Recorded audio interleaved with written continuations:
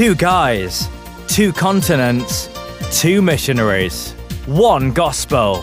You're listening to the Truth Be Known podcast with your hosts, Nathaniel Jolly and Bill Issa.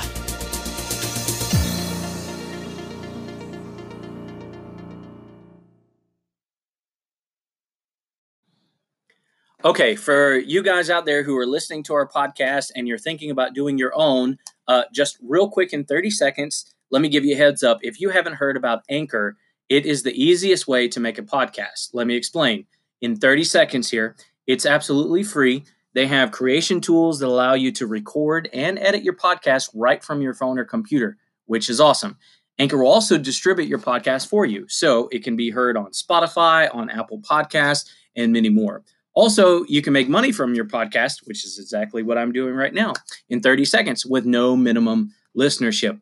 It's an awesome place to do your podcast. It's everything you need all in one place. So download the free Anchor app, or you can go to anchor.fm to get started. Super easy. If you're thinking about doing a podcast, go check it out. So without further ado, we'll jump right into our content.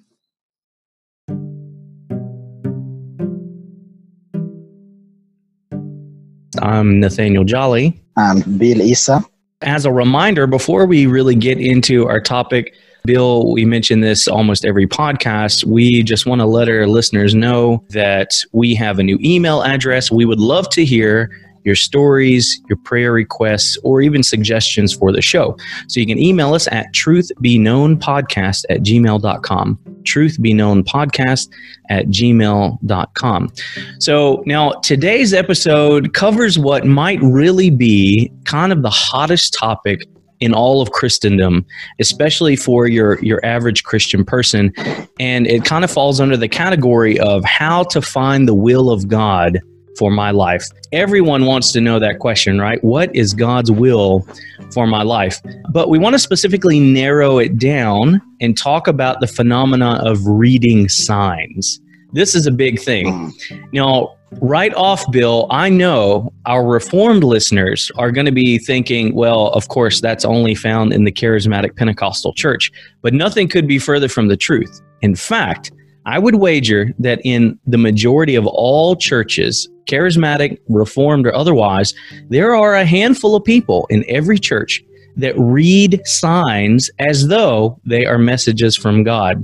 I mean, well-meaning, God-fearing people that are unaware of the theological error in doing this type of thing. After all, some might say, well, what's the problem with recognizing circumstances that seem to be God speaking to us? Well, here's the answer, and I think the answer is shocking, Bill, and then we'll get into it. That is a purely pagan practice, the practice of reading signs and circumstances. What do you think about that, Bill? Yeah, I totally agree with you, brother, because I grew up in a family that believed most in witchcraft and sorcery.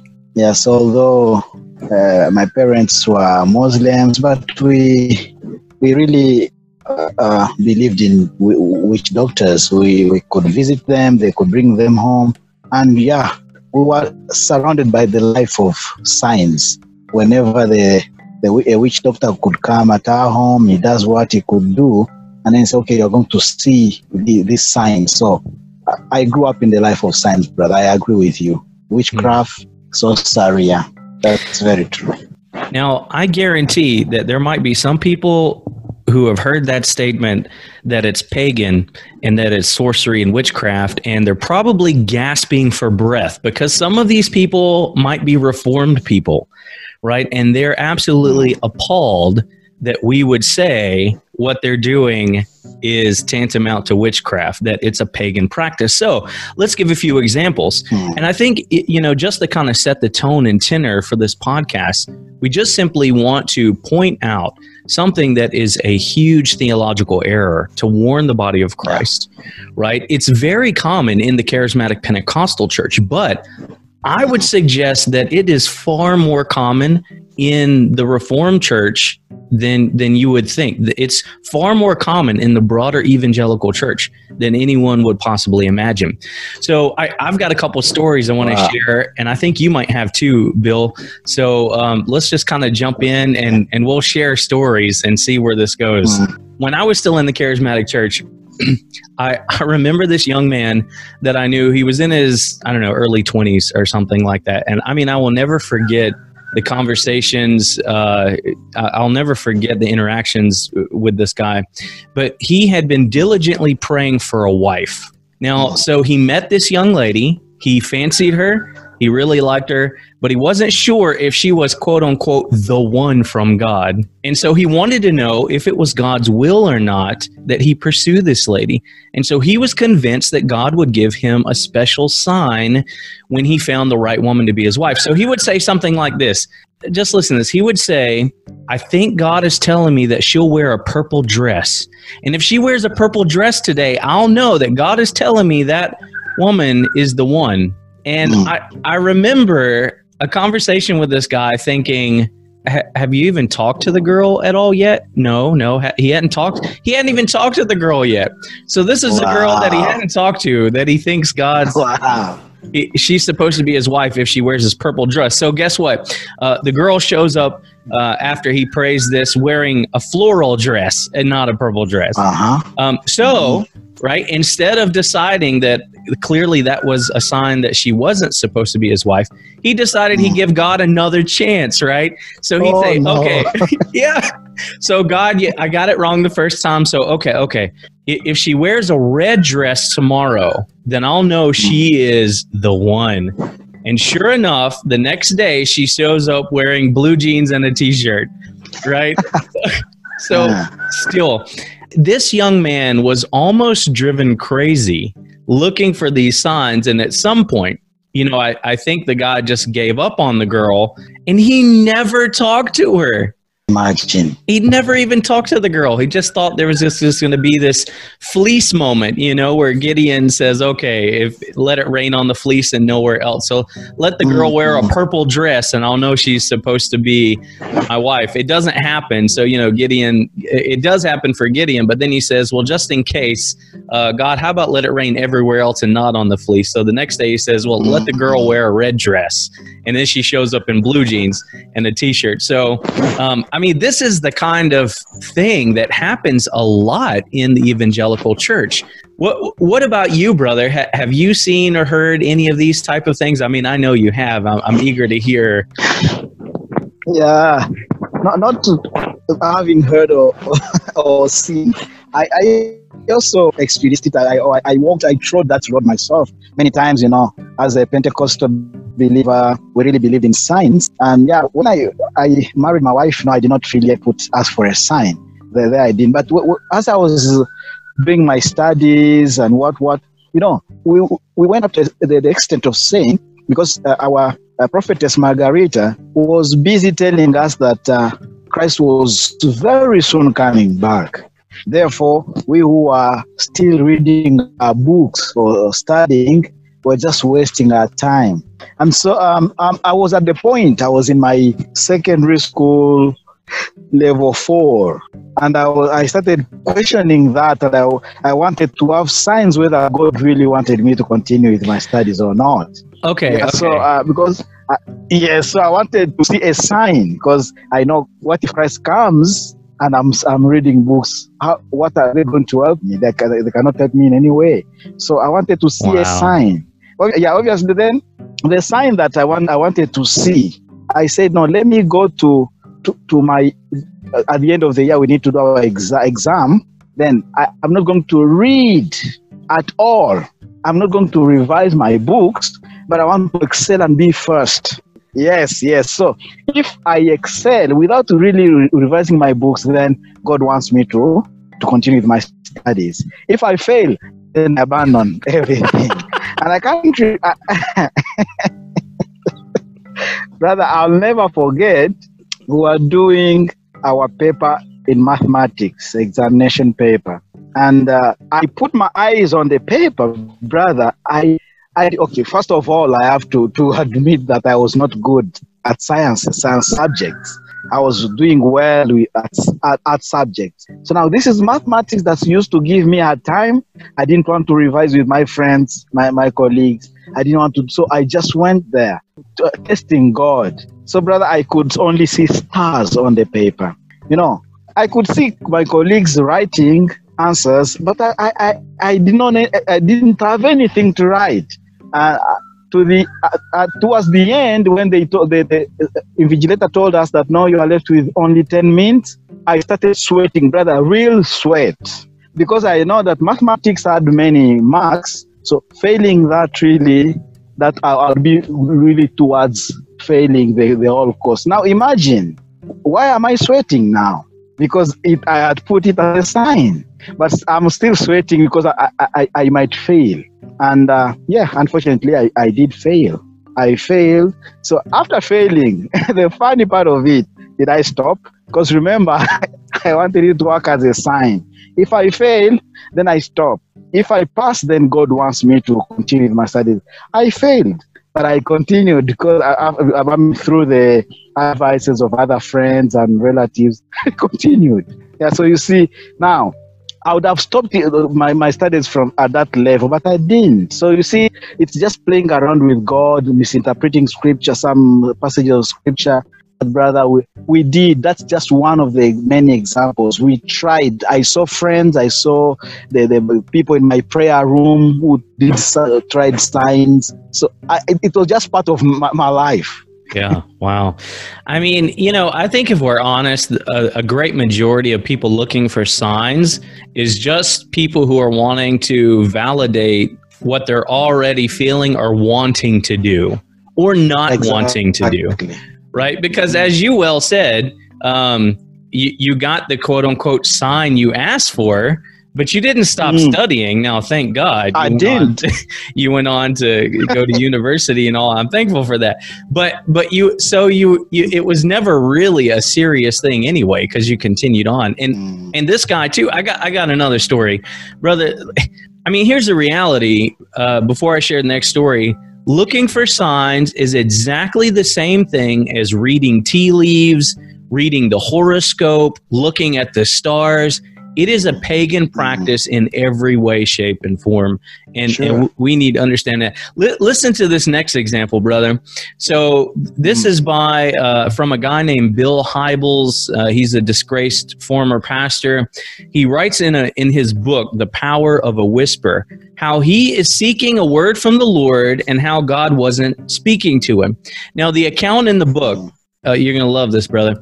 The account in the book goes on to say how he was fishing one day. So he's out on his boat fishing, and a beer can floats by his boat, a Bud Light beer can in the water.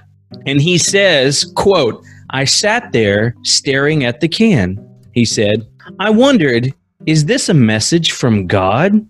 If so, what does it mean? Am I supposed to drink Bud Light?" He says. "Am I supposed to tell my people not to drink Bud Light?" And then he says, "I wonder if there's a message inside the can." Okay, what talk to me, Bill. What's going on in that brain of yours? Because I don't. You mean the can just came from nowhere into the boat. It's just trash floating on the water in front of his boat, and he sees it. And he starts interpreting now to know whether what God wanted to say. Oh my God. I mean, okay. So I want to dissect this story just a little bit. Can you imagine sitting in a boat, in a fishing boat, and you see some trash floating across the lake, right? And in the trash is a beer can, and you stop to think, I wonder if God wants me to start drinking beer. I just cannot imagine the lack of just mental awareness it takes for a person to do something like that. I mean, it's kind of like, I don't know, what would you guys think if someone were, what if you're in the river and a hippopotamus floats by? Are you going to wonder if God wants you to jump on the hippopotamus and ride him back to the shore, maybe? I mean, I just... No. Here also, brother, you see, there are some, I'm not good at birds' names like our brother Conrad Mbewe or you, but we have some type of very white birds here. We call them nyange nyange in Kiswahili. Yeah, so this nyange nyange, very white without any spot. So now, I grew up knowing that, just culturally, traditionally, that if it throws its poo-poo on you, that's just some good luck. Maybe so you're going to encounter some maybe money or what. And then I was walking with a guy, and it threw its poo-poo on him, and then said, oh yes, this is the sign that I'm going to serve God as a pastor. I'm sorry. Brother, I'm having such a hard time believing that. Oh my goodness. Yeah, sure. Again, brother, in Africa, it's a bit worse because of our superstition, right. Our African traditional religion. Yeah, so we believe in many things. So now when we mix religion in our African traditional beliefs, then it becomes worse. So now the poo-poo, and this guy could not wipe the poo-poo of the bird, because this is a sign from God that is going to serve him. Now ask yourself, brother, where do you find that in scripture? Or which God told you that if that bird throws its poop on you, then you'll be a servant of God? How many people how many people have received the same experience, have gone through the same experience? Have they become servants of God, mighty servants of God? Yeah, so sincerely speaking, brother, we have a lot of examples that we can share with our listeners about these signs. Yeah. But sincerely speaking, if they can just try to think together with us scripturally, this thing is not from God, to speak the truth. Yeah, and I mean, I'm not laughing at the person, but I mean, brother, the idea of a bird, we're both bald, so that just frightens me to death. I don't need any bird blessings dropped on my head, but in the Western Church, we do similar. It's the same thing as the floating beer can story. It's the same thing as the guy who, if the girl shows up in a purple dress, he knows she's supposed to be his wife. Or how about this one, brother? This one is a more sneaky one, and it probably happens a lot more in Reformed churches than you imagine. What about when guys open their Bible just to a random place and put their finger in the Bible and say, okay, this is random. This must be what God wants to say today. And they read that verse, and then they try to fit it into something God's doing in their life, or they think God's doing. What about that? I don't know, brother. When you bring that up, I don't remember how many times I did that myself. You just close your eyes, you get the Bible, and you say, God wants to give me a message. And you open and you start reading that page, believing that God's message is there. Oh, no. Yeah, even myself, I did that. And I've seen people do it in the Reformed Church, right? No, brother. They'll sit down. Get serious. In the Reformed Church? Absolutely. I've heard it. And it's more subtle. It's kind of like you just open your Bible and you start reading in a random place, and they may not make a big deal out of it, but genuinely they'll read the passage, and then they'll open up to Jeremiah 29:11. And it says, I have I have the plans for you, plans to prosper you, or whatever. And they'll think, I've really been down, and that's just such a good, encouraging word. And God surely wanted me to have that today. That's reading signs. Right now, I'm not saying in God's providence that he doesn't speak to us in very poignant ways as we're reading through Scripture. So, brother, we got disconnected there, but we were talking about how a lot of guys, even in the Reformed Church, will look for signs by way of opening their Bible, kind of putting their finger on a passage and start reading and then, try to eisegete that into their current life situation, as though the Bible were some fortune cookie. You crack it open, put your finger on a verse, and then you have your fortune for the day. I didn't know that even some reform guys can do something like that, because I haven't seen one myself. That's why I may be surprised. Yeah, well, this is the way it would happen in the Reformed Church. You open your Bible, you do your morning reading, and you come across a passage, and, the passage is talking about, I don't know, Abraham moving, right? And you think, well, I've been thinking about moving. Maybe God's trying to let me know from my morning studies that I really should be moving, right? Out of my hometown. Yeah, well, but that's it, right? And then because you go, well, I've been thinking about moving from my city, and now this morning I'm reading about how Abraham had to move from his city. So maybe this is God, telling me this is the right thing. But we do that, right? It happens even just in the regular evangelical church. If you don't believe me, you can listen to some of the stuff Beth Moore has said. I mean, wow. What if you land on the passage where Abraham is asked to sacrifice Isaac? Yeah, I don't know what you do with that one. You just skip it, because clearly that one's not from the Lord. But we do that, and see, here's the thing. Can you imagine? Well, we both know, right, how stressful your life would be if you have to interpret whether or not God is trying to speak to you through signs. I mean, how stressful would your life be if you have to decide whether or not God is trying to speak to you through a floating beer can? Imagine. Right? I mean, if you just think about it, right, just take a step back and think about doing that kind of thing. It really is absurd. Furthermore, and more of the issue is that it makes God seem as though he's some kind of Where's Waldo trickster. He's hiding clues in the picture of life. So if you find them, you win the prize, and the prize is some special revelation concerning God's will for our life. That's not the God we serve. Right? No. Not at all. God is not sending hidden coded messages for us to solve. God's not sending floating beer cans past you while you're fishing just to see if you can guess the will of his life for you. God's not causing women in purple dresses to show up on Sunday morning to prove that she's to be your future wife. God just isn't doing those types of things. Bodhi Baucham gives a really good example of this same thing.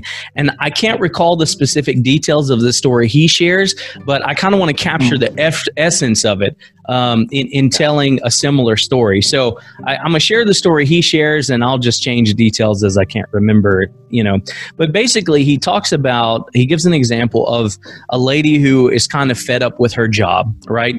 Normal lady in a normal evangelical church, Christian lady. She's fed up with her job. She wants to be doing something she feels is of value to the Lord, and she starts wondering if maybe she should be a missionary. Perfectly valid thought, right? I wonder if God's calling me to be a missionary, her and her husband. So shortly afterwards, a missionary then visits their church and starts talking about how they all need to serve Christ more and how they need to think about and consider being missionaries somewhere. So the lady goes home, she's excited, and she goes home thinking, wow, I was just considering missionary work the other day, and now this missionary shows up at our church, and his message is that more people should be missionaries.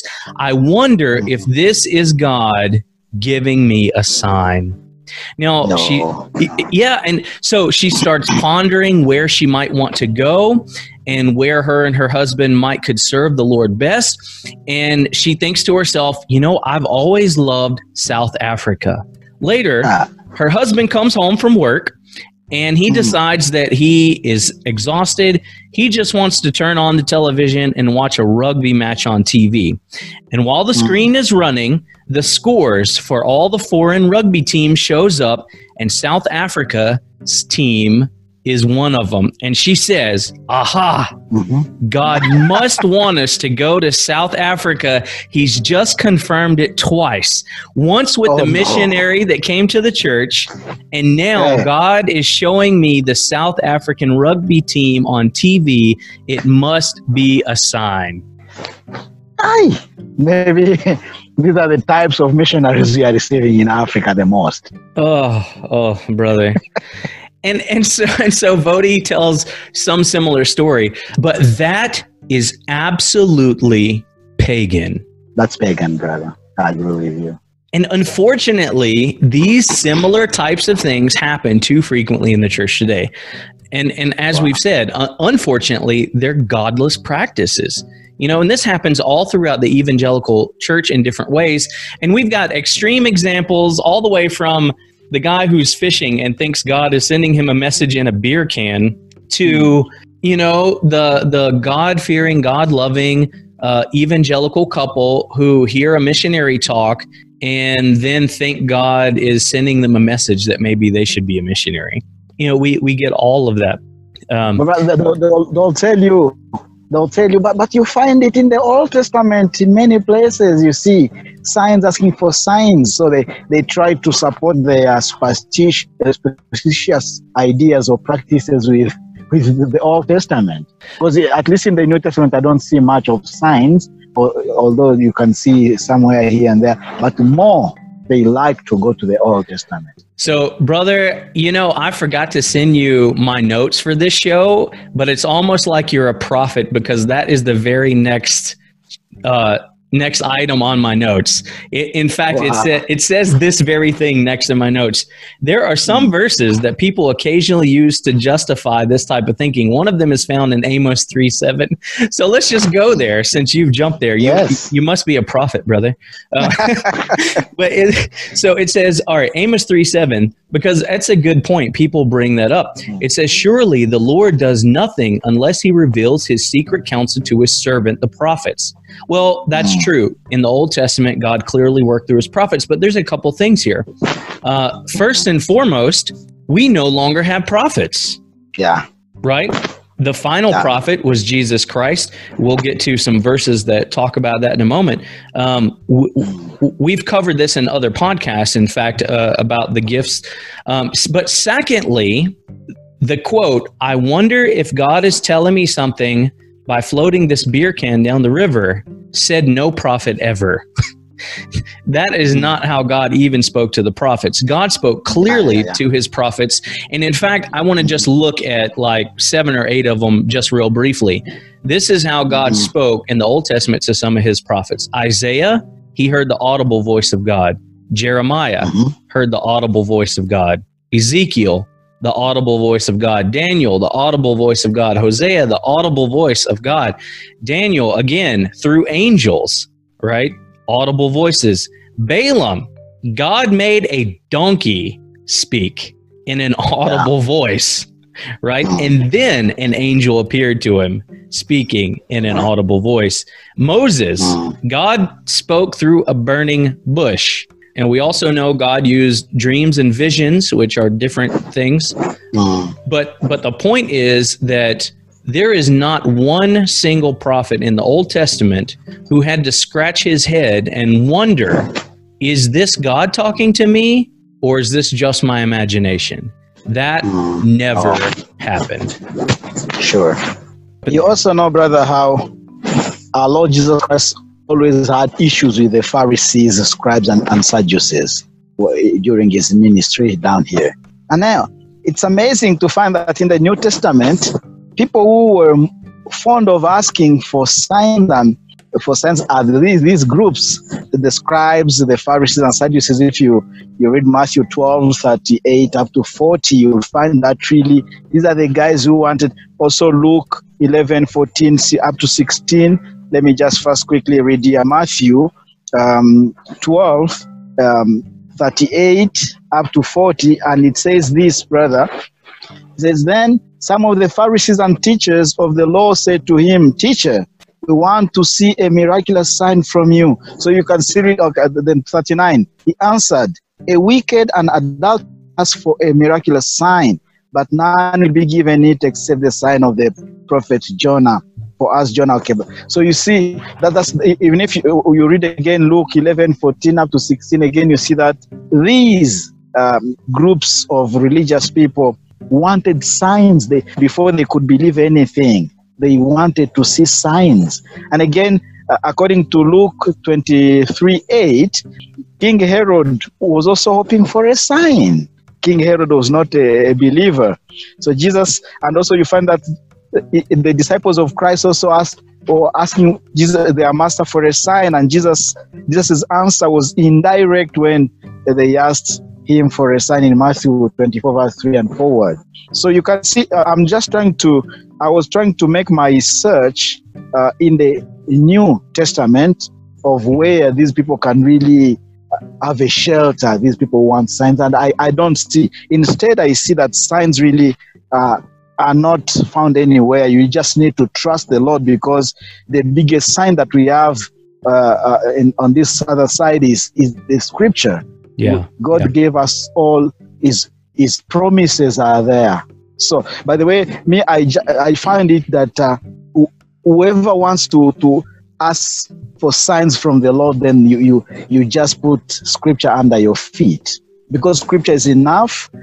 As you've just told us, all those prophets in the Old Testament, how they heard God audibly. Even us, we are also hearing God audibly through reading of Scripture. So why signs again?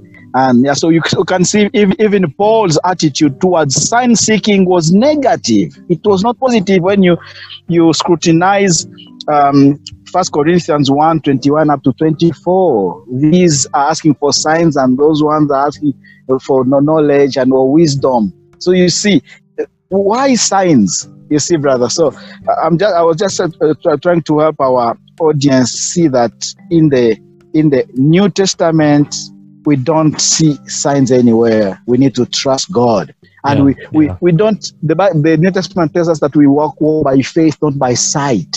So you need to trust God. You need to pray, but not just those vain signs. You conceive something in your heart, maybe sinful, and you want to just smear it with these fake signs. Yes, brother. Yeah. I think it was our brother Justin Peters who said, if you want to hear God speak, read your Bible. If you want to hear God speak audibly, read it out loud. Yeah, which you've just said. That's just the reality. God does speak to us, but He does so not by signs or lifelike fortune cookies, but through His Word. In fact, if we go to Hebrews 12:2, and I want to read that, it says this: in these last days, He has spoken to us in His Son, whom He appointed heir of all things, through whom He also made the world. So Jesus is how God has spoken to us in these last days, and everything that Christ wanted us to know, everything that God wanted to say and have for us as a record, He did so through Christ, and we have a written record of that. We have an infallible, inerrant, sufficient, authoritative, and final word, the Bible. And that is how God speaks to us today, is through Scripture. Seeking signs is all about answering the question, what is God's will for my life? What is God's will for my life? Right? I remember of another story now, brother, who, and I'll just change the details a little bit, but there's a guy in a supermarket. He's looking at the vegetables, and he's asking the Lord which vegetables does He want him to buy. Because he wants to be in the will of God for his life. No, man, just eat the vegetables that you like. Don't buy the ones that you don't like. God doesn't care whether you eat carrots or celery. Just buy one, right? Buy the one your wife likes. But I mean, it's that kind of thing, you know? So what is the will of God for your life? The irony is that the Bible specifically tells us what the will of God is for your life. 1 Thessalonians 5:18, in everything give thanks, for this is God's will for you in Christ Jesus.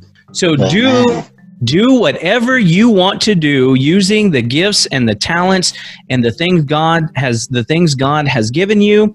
If you feel, like you're called to be a missionary or a pastor, we go through the normal process of determining whether or not that's true.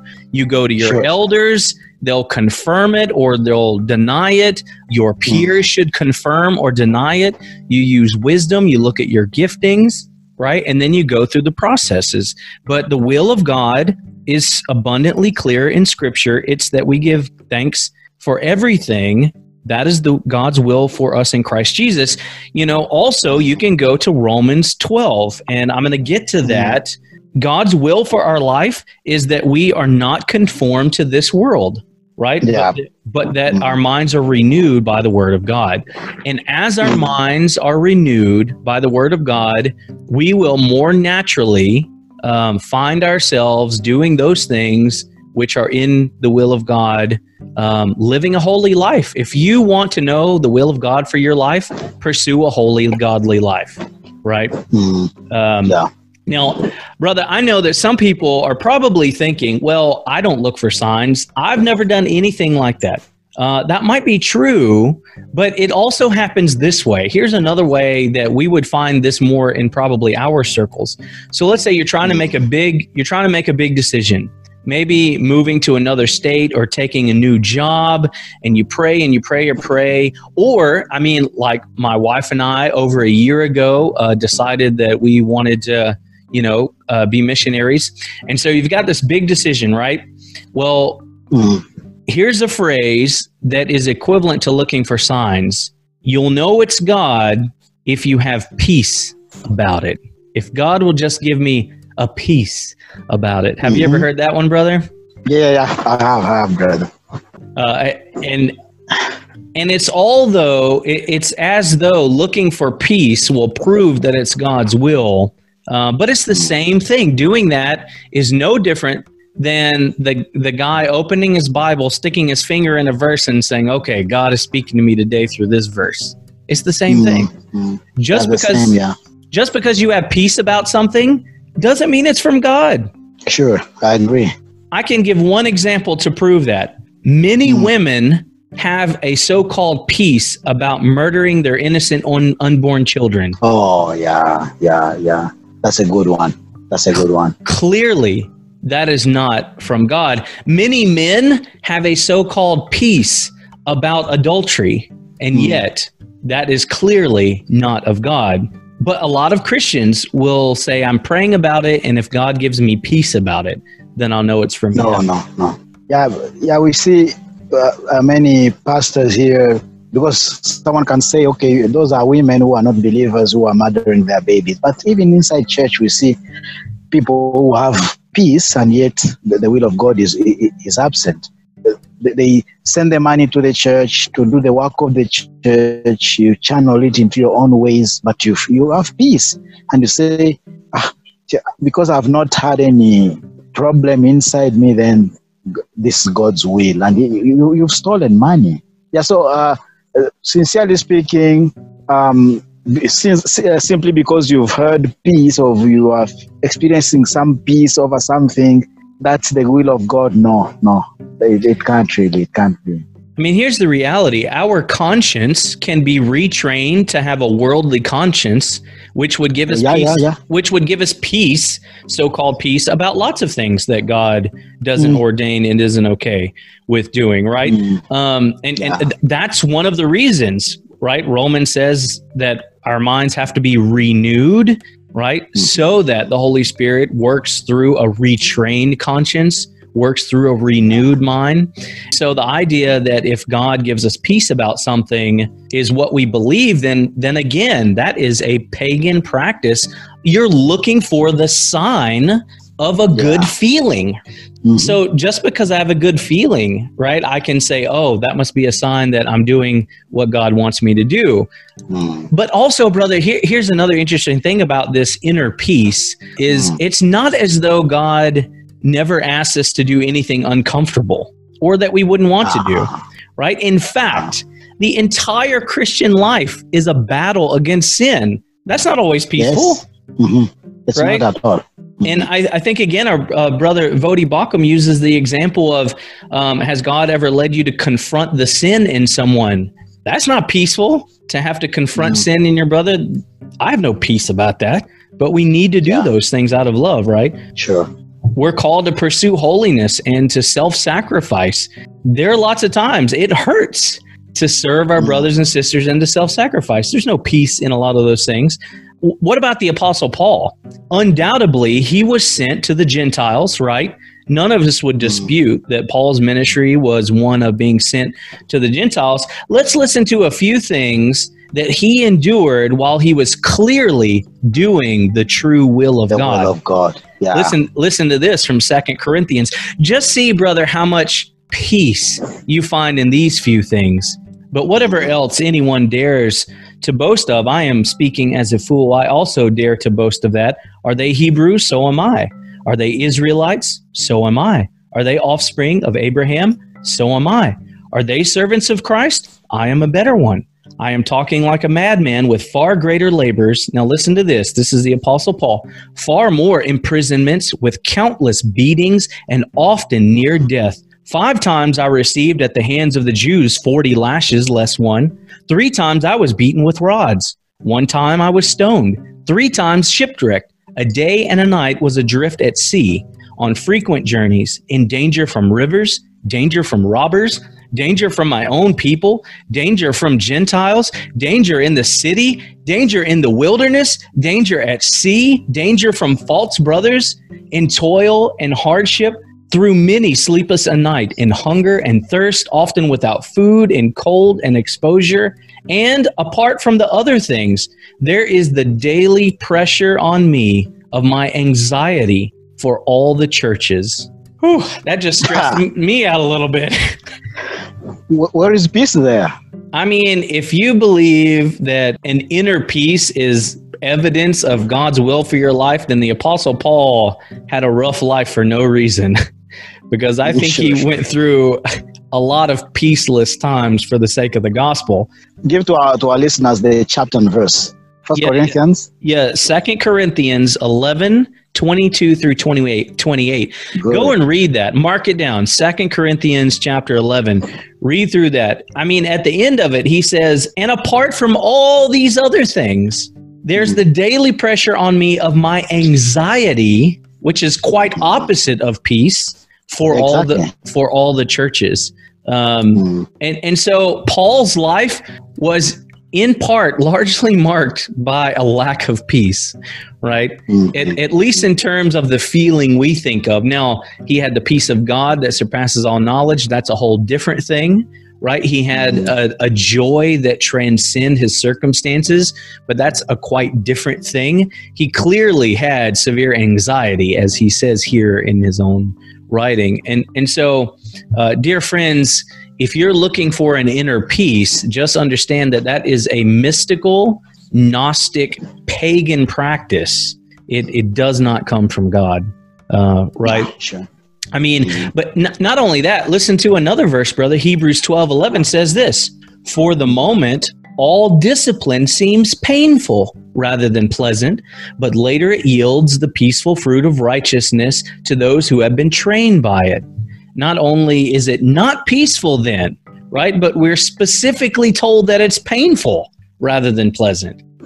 So if the Christian truly were to think they need a peace about everything, they would ultimately reject all of God's good discipline in their life. Yeah. Brother, our Lord always said, let those who have ears hear what the Spirit is telling the church. Really, I like this episode, to be sincere. And whoever has ears, really, should learn something from these words, from this episode. Very helpful. I'm learning things from this episode myself, even as we record it. Very, very important episode. Our friends out there, please take heed to these things that we are doing here so that we serve the Lord the way He wants us to serve Him and not bring in the things from pagan world into Christianity. This is a very important episode, brother. Yeah, absolutely. And it's so important because it's not just a charismatic Pentecostal issue. Yeah, It's an issue all throughout evangelicalism. So we would just say, if you're feeling like you're a pagan and maybe you're doubting your salvation even right now, let me just say God is good and his mercies are renewed every day. You can repent and move on and set these things aside. And what we would say is what we say often, sola scriptura. Sola scriptura. Yes. Scripture alone is our final authoritative source for all that we need in life and practice in the Christian faith.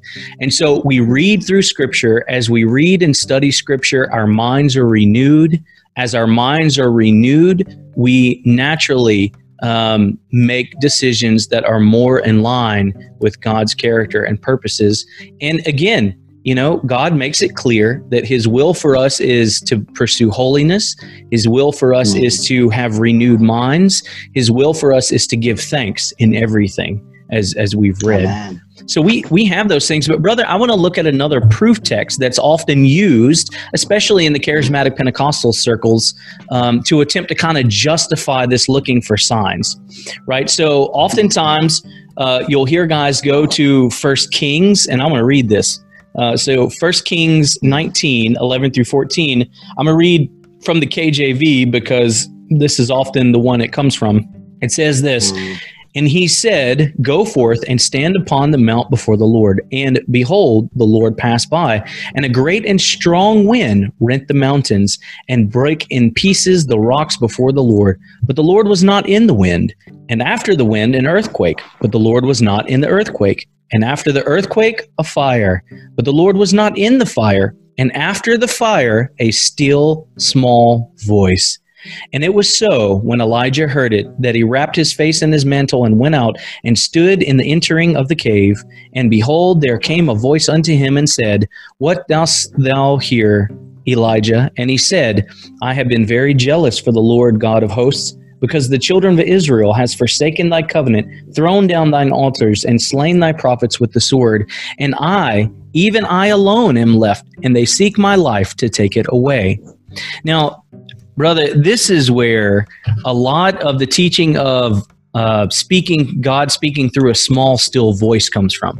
Now, you've heard that, right? I feel like God speaking to me just not audibly, but through that small, still voice. Have you ever heard anything like that? Yeah, many, many times, brother.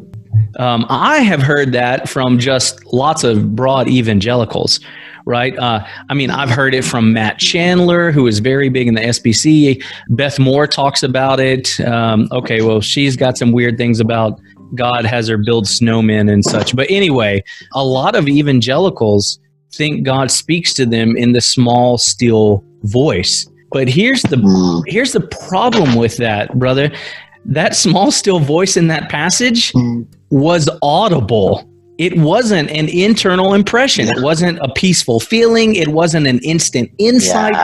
It was an audible voice that Elijah heard. The word used there in the original word means sound, as in an audible sound.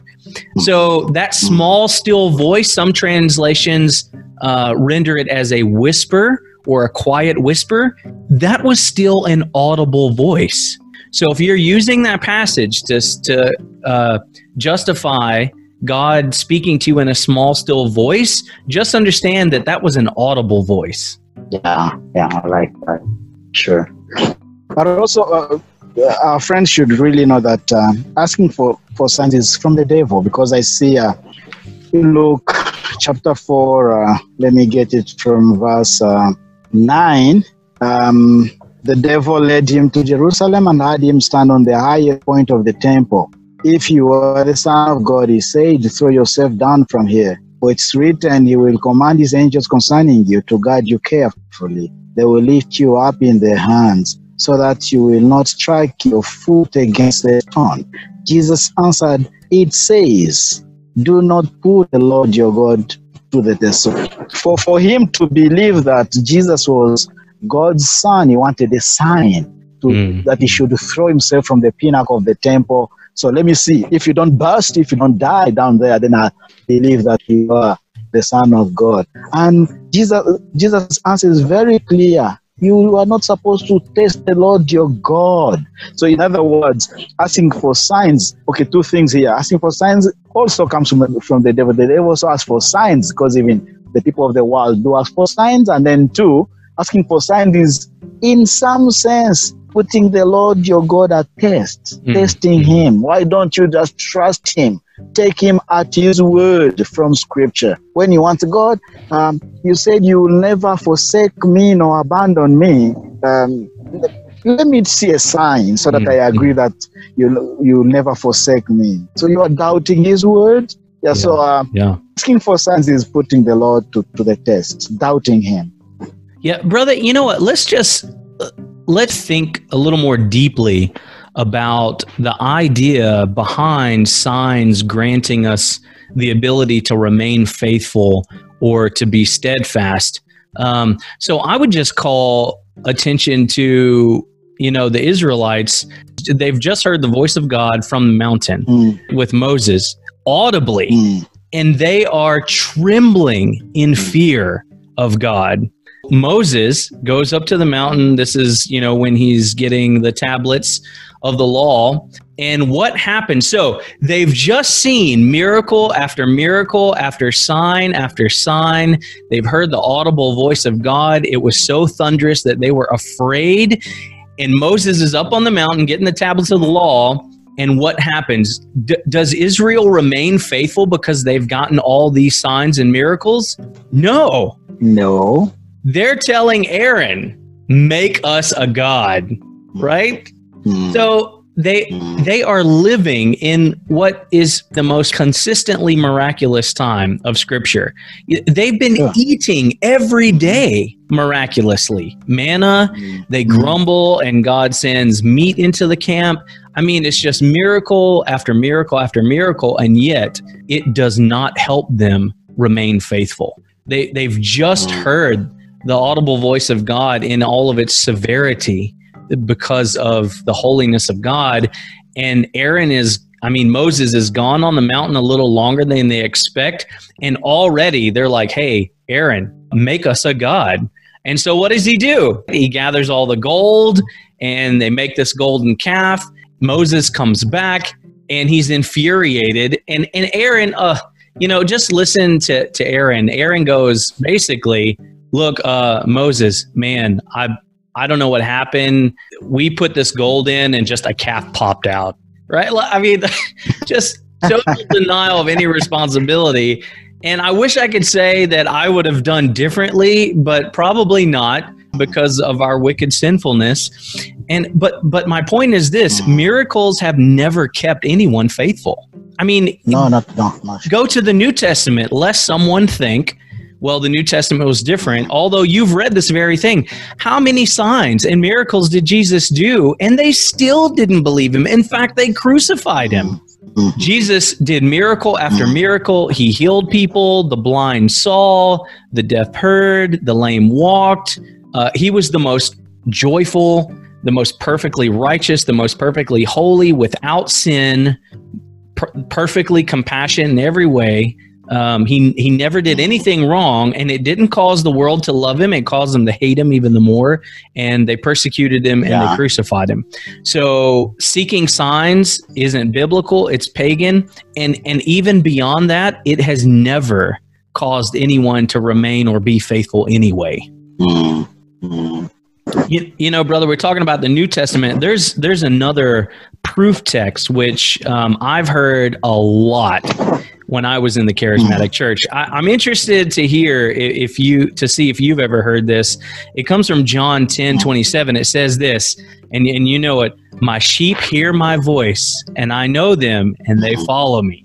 Almost every charismatic Pentecostal pastor I've known, including myself back in the day, used this verse at some time to say, see, God's sheep hear the voice of God. Have you ever heard that, brother? He does speak. Yeah, many times. Yeah, he does speak. He has a voice, and we hear it every single day. Yeah. Okay. That's what they say. Yeah. Yes. All right. So, what are some of the other ways, brother, you have seen people use this? What are some of the things that people have said God speaking to them through that you've experienced? Yeah. Normally, you know, here mostly it's your own conscience. So whatever if you are God's child, then they believe that whatever you see in your conscience, that's God's voice. Yeah, so and you need to follow that. Otherwise, you'll be disobedient to God's voice. So your conscience, because He speaks, and that's why here in Uganda, there's this phrase that is really common. God told me. Mukama ngambye, God has told me. So everywhere it began from the pastors and the prophets and apostles down to the normal church members. Now everyone even comes to me and say, Bill, God has told me that you saw this car of yours to me. God has told me also was built from that very scripture. Yes. So yeah. So even you are now white, a Muzungu. When you come down here, you'll hear a lot of God has told me you should give me money for transport to go to my home village. God has told me, because they believe that God speaks to His children. Therefore, whatever they conceive inside their mind is God has said. Yeah, wow. I mean, even God can say, "I'll slap you in Jesus' name," and be okay with it. Yeah, they do slap people in Jesus' name here. We talked. That was our last episode in the In Jesus' Name episode. If you hadn't heard that, you should go back and listen to it. But yeah, so what you're talking about, brother, is just the very common notion of having peace about something, and that being an evidence. Really, if we're honest, and you and I both know that we did this as charismatics, it was just whatever we wanted and felt like we wanted to do. And if you say, God's given me peace about it, it just prevents anyone from challenging you, right? Because who can argue with God? Yes. No one can argue with God. Not even your pastors. Exactly. Yeah. Right. And so in the charismatic church, I think it's a lot more devious, but in the evangelical church, it's just a pagan, ungodly practice from well-meaning, God-fearing, God-loving, true Christians who just have some poor theology in that area. And so I hope that, we've given a little bit of light to that. So we were just talking about that passage in John 10.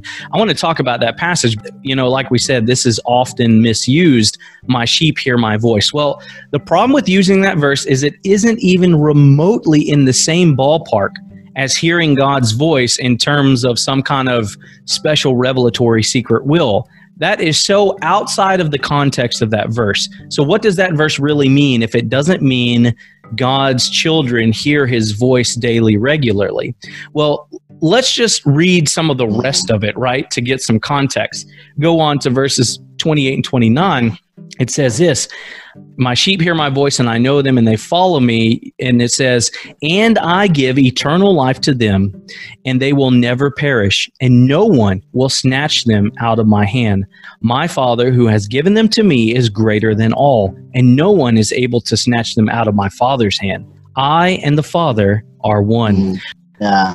So basically this verse, what it's talking about is God's elect hearing the effectual call to salvation. This is about salvation and how those who belong to God, God's sheep, God's elect, hear His voice unto salvation. So this verse is talking about God's elect hearing the effectual call to salvation. It's about salvation, and those who belong to God, God's sheep, God's elect hear His voice unto salvation. So this verse literally has nothing to do with hearing some kind of small, still voice. To use it that way is actually to diminish the beauty of the whole passage. This is one of our foundational doctrines. All of God's elect will come to Him because God's elect will hear His voice and ultimately they will respond to God's saving grace. That's what this passage is talking about. Those are some of the big passages that we get that are often misused, taken out of context. And so, Bill, just kind of as we wrap this up, any last words, last thoughts from you? We've just everything just to encourage our dear listeners, especially those who love the Lord Jesus Christ, those who are born again Christians already, to learn to obey the word of God and try to interpret it correctly rather than just bringing in our own thoughts and experiences. To end by encouraging our audience to obey God through His word, and He gave us everything. He put everything for us in His word.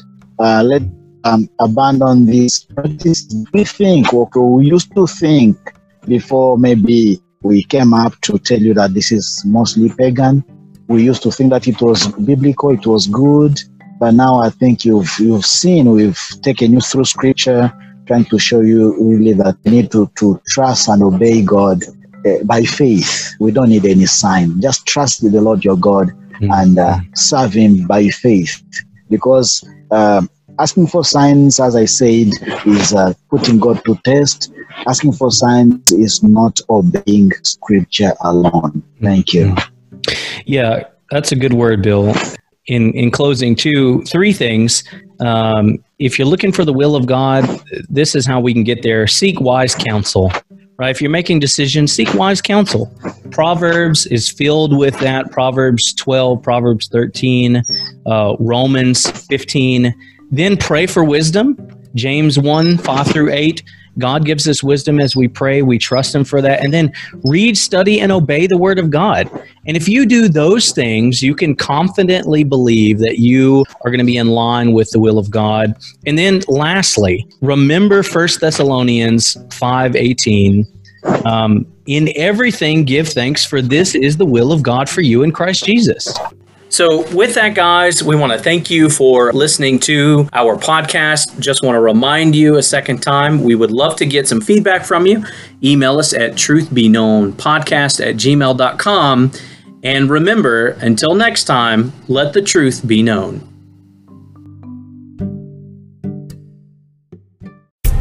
The Truth Be Known podcast, hosted by Bill Issa and Nathaniel Jolly, is a theologically driven, gospel-centered program, serving the body of Christ by bringing biblical truth to bear on issues facing the church today. Subscribe to the Truth Be Known podcast by using the podcast app on your Apple or Android device, or listen online at anchor.fm/truthbeknown.